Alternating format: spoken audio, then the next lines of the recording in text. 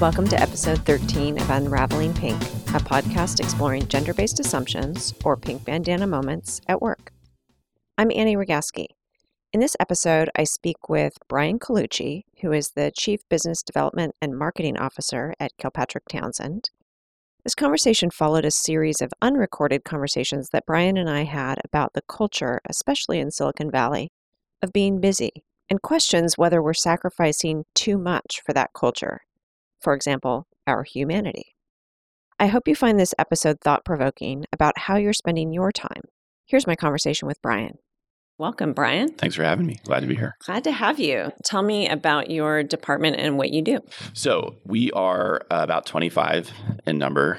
We have about 630 lawyers in the firm. So it works out to roughly one marketing and BD person for every 25 to 30 lawyers. We handle all aspects of basically client retention and development. So if you wanted to really simplify it, you would say we keep our existing clients happy, and then we sometimes find new ones. But primarily, it's about understanding the needs of your client. You know, I'm of the firm belief, after being in this role for many years, that client service is the best marketing tool you can have, and it will naturally drive better, stronger relationships and more work for your clients. So that's what my team facilitates. And there's a variety of ways they do that, from rote proposal work to high-end events to really proactive coaching and strategy and things like that.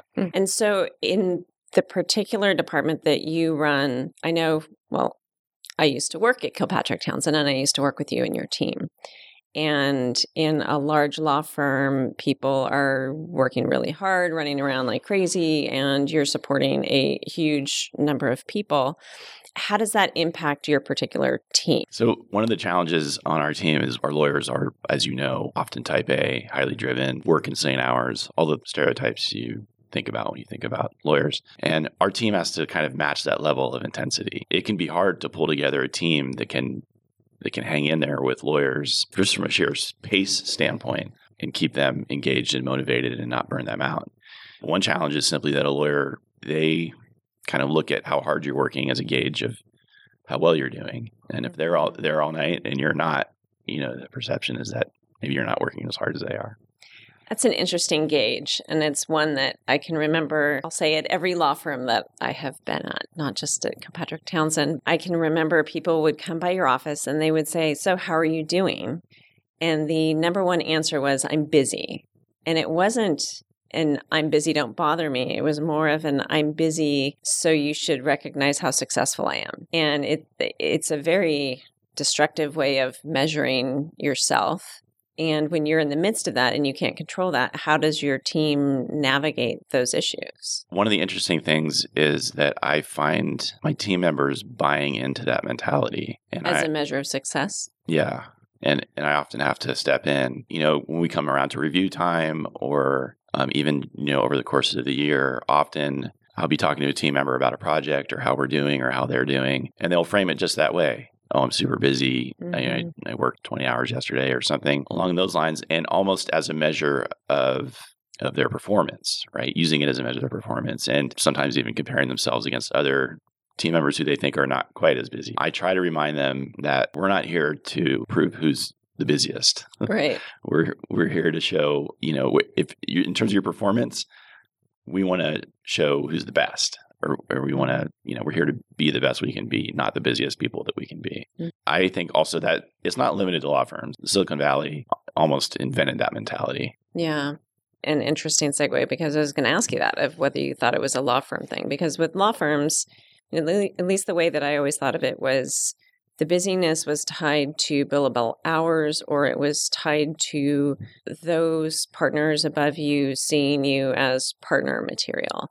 But there certainly is a feel in Silicon Valley that I think is different than people experience outside of the Valley. Do you see a path to getting away from that?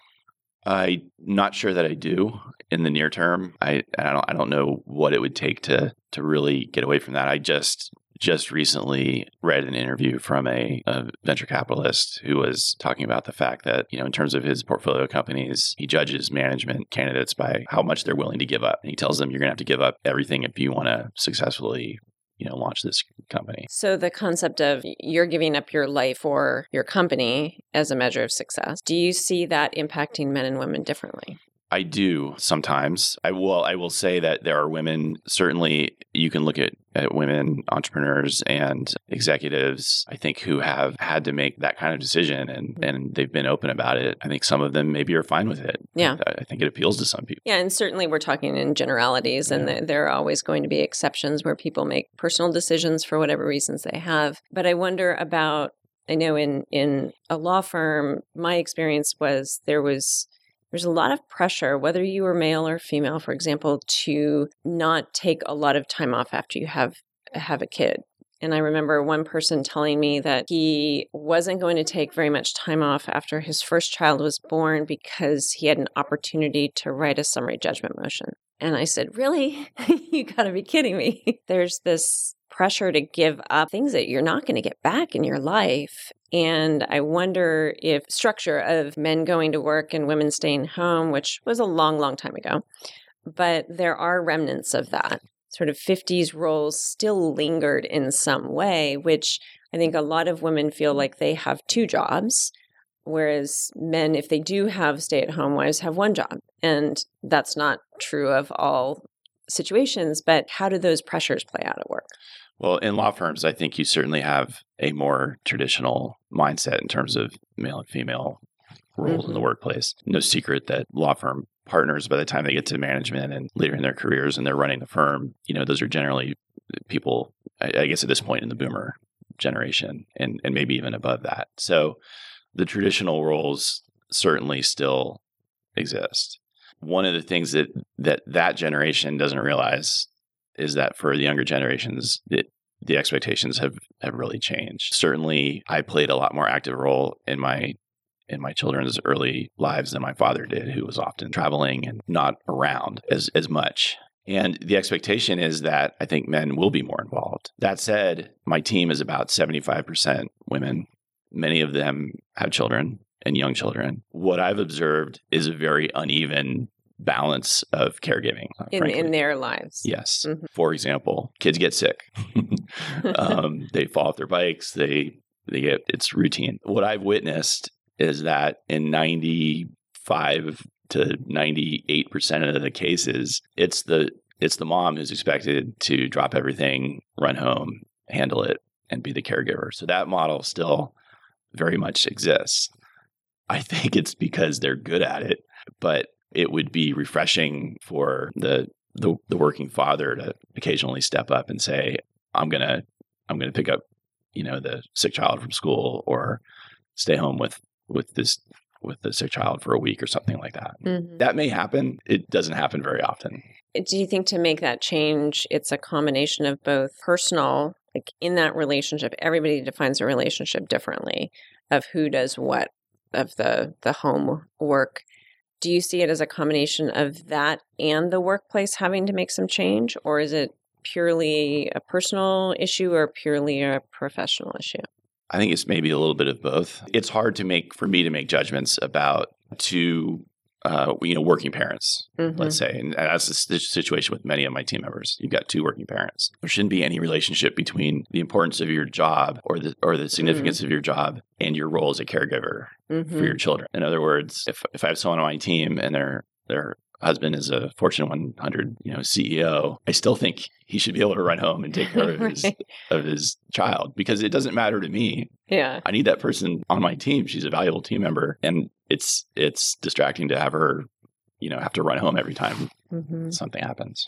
Well, and so that raises an interesting point of the impact on someone's job or career when they have those roles. And it could be kids, it could be elderly parents. A lot of people are dealing with that now. So if you combine what we were talking about earlier, this culture of busyness with responsibilities of caregiving, which means you're going to be outside of the office and not as busy, or you have to make up that time at other points in time, unless the employer is looking at this as a necessary thing for everybody, men and women, and encourages it, it seems like whoever those caregiving responsibilities fall more on, their career would suffer because they're not in the office as much, or their managers feel like they can't rely on them to be there because who knows, they might have to pick up and go.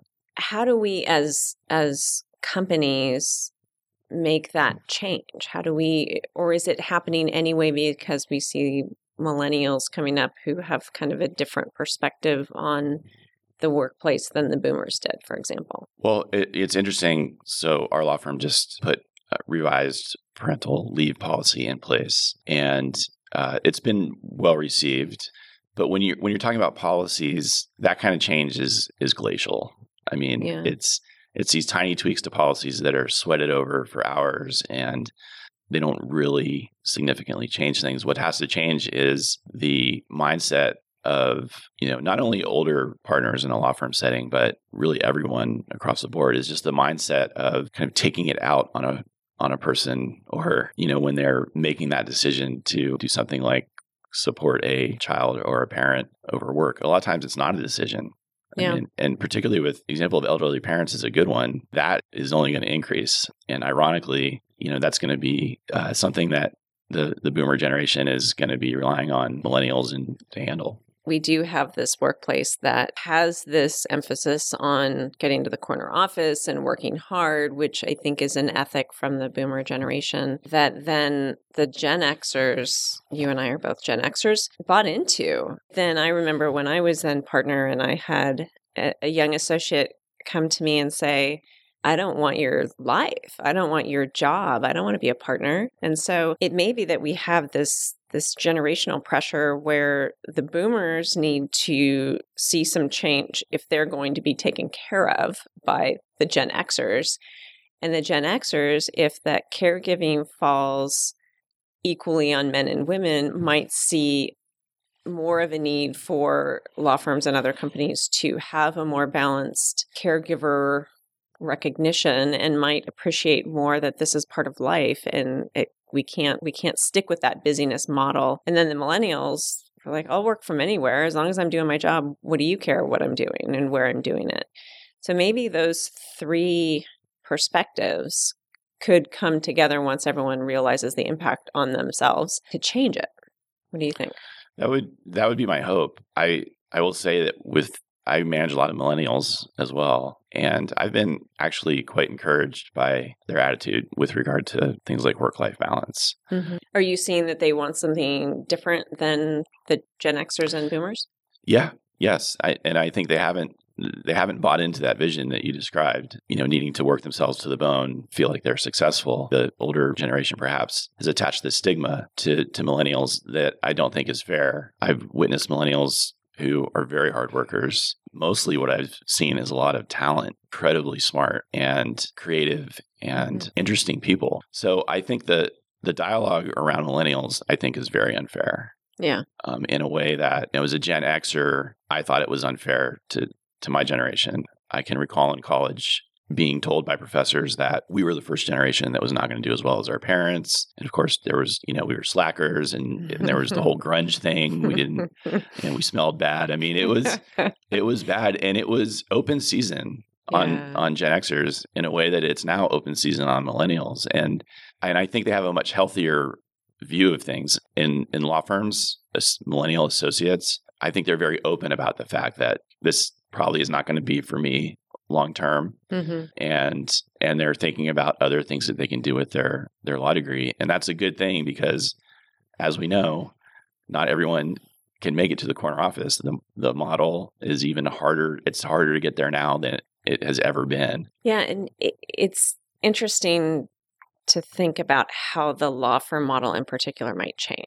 If you could take the millennials and put them in power and say, change this firm or change the law firm structure to what you would want it to be. That to me would be an amazing evolution of a law firm.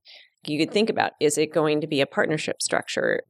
Do we even have a physical office? Like, what does that look like? We are trying as a firm. I mean, certainly if you look at something like space, certainly every firm that is paying attention should be reducing its space. We are doing that. And that's requiring more people working from home and other kind of flexible work situations. That requires a high level of responsibility, autonomy, technical ability, just to be able to, manage everything that goes with logging in every day. We're moving in that direction. It's slow, but I think that's an example of how we're taking advantage of and actually reaping the benefit of the fact that millennials are willing to work in those alternative settings. Do you see that having an impact on the conversations that are happening at work among Gen Xers and baby boomers as well as millennials? Like everyone comes to work with their own situation, and that may impact how ambitious they are at work, how they want to work. Are they remote workers? Do they like being in the office? Do you see the millennial impact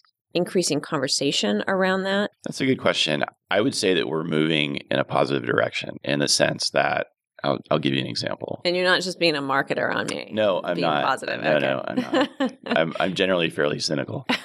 We're in the process in one of our offices of moving largely to a remote work situation. Mm-hmm. We have some flexibility. And so rather than kind of dictate to everyone, look, this, today you're working out of the office 5 days a week, but, tomorrow it's going to be 3 days a week or you're going to be here. I am really working hard to figure out what's the best situation for each person. My goal is for that person to be the most productive they can be. If that means they're at home, great. If that means they're at work, great. Mm-hmm. But it's all over the map. You've got people who may have a home situation that just is not set up to work from home. Yeah. They might have 5 dogs. They might have, no really nice available working space. Mm-hmm. They might be in a rural area without very good internet access. Yeah. And that person actually needs to come in the office. So we need a space for that person. Mm-hmm. And then other people are going to be thrilled at the opportunity to work from home and probably will be more productive. Yeah. But if you tried to just apply one solution to that situation, you'd have almost invariably half the people would be upset and you'd be less productive. I'm just trying to map out a way to be the most productive we can be with the people that we have. And you mentioned, kind of you take people as you find them to a certain extent. I mean, obviously you interview and you hire, but until someone's on board, you never really have a feel for what their day-to-day challenges are. As a manager, the challenge is to manage around that without, losing your humanity. Yeah. Well, I wish everyone managed that way. If you can get at the individual ways your team works and figure out what optimizes the work for everybody, which is a hard problem, but that does make everybody happier. So it's good for retention, but it also makes people more productive. Is there anything that you think we didn't cover? One of the things I think we talked about, the paradigm of busyness and success, or kind of what maybe has been written about or described as the cult of busyness. And, one of the things that really I try to drive home to my team, regardless of gender or age or talent, is that we're not going to get there just by showing how busy we can be. We're not going to match the intensity level of partner who builds 2,400 hours a year, nor would we want to. Right. Nor should that partner want to. Nor should that partner want to. We have to be focused on being the best that we can be. I don't think it's an exaggeration. If you're talented and you know what you're doing and you're focused on it, you can do it in less time than someone who's none of those things. Right. Or is overly busy. And, ultimately, over time, it hopefully gets us away from that paradigm of, the amount of hours you can build being associated with how successful you are. Right. Do you have a challenge for our listeners of something that they can do? It doesn't have to be a huge thing. It can be just something they can go into work tomorrow and do that would somehow advance us on the gender equality side. So I would challenge your listeners to challenge their assumptions. And by that, I mean what I see just on the dynamics of my team. I see a lot of people making assumptions about their coworkers. Mm-hmm. And it's very easy to do. I think we all do it. It's human nature. But you assume, for example, that because someone has a spouse who's at home all the time, that spouse should be available to handle whatever comes up, and that your team member should therefore be able to just be at the office 24 hours a day with no repercussions. Right. Each situation is different. It can be difficult to have those conversations in the workplace, but I think it's important to get to know your coworkers, at least your immediate coworkers, enough to be able to kind of independently assess their situations and not make assumptions about about what you perceive as traditional roles of caregiving and kind of how they balance work work and life in their settings. Because it could be I'll just give you that situation. You could have a stay-at-home spouse who's got a small child or two, and one of them may have special needs, right? Or they may also be caring for a parent, or they may be dealing with their own health or personal issue. We sometimes wall that part of our lives off from our coworkers, but I think creating an environment where you can have an open conversation about those things is difficult. But I would challenge managers to create that kind of environment, and I would challenge everyone else to try to meet their coworkers on that playing field. I love that. It's a great challenge. That comes down to the core thing we need to do that would change everything, which is just understand each other better. And you can't do that without talking to each other. So I like that. Great. Well, thank you so much for talking with us today, Brian. Thank you. Thanks for listening. I'd love to hear your thoughts on the culture of busyness, the challenges it creates, and any solutions you found. Tweet them to @unravelingpink or send me a note on unravelingpink.com/contact. If you have a pink bandana moment you're willing to share or a guest you'd like to hear from in a future episode, also send me a note at unravelingpink.com/contact and let me know. If you're enjoying this podcast, please take a moment to review it or rate it on iTunes, SoundCloud, Google Play, or TuneIn. Together, we can unravel the pink bandana.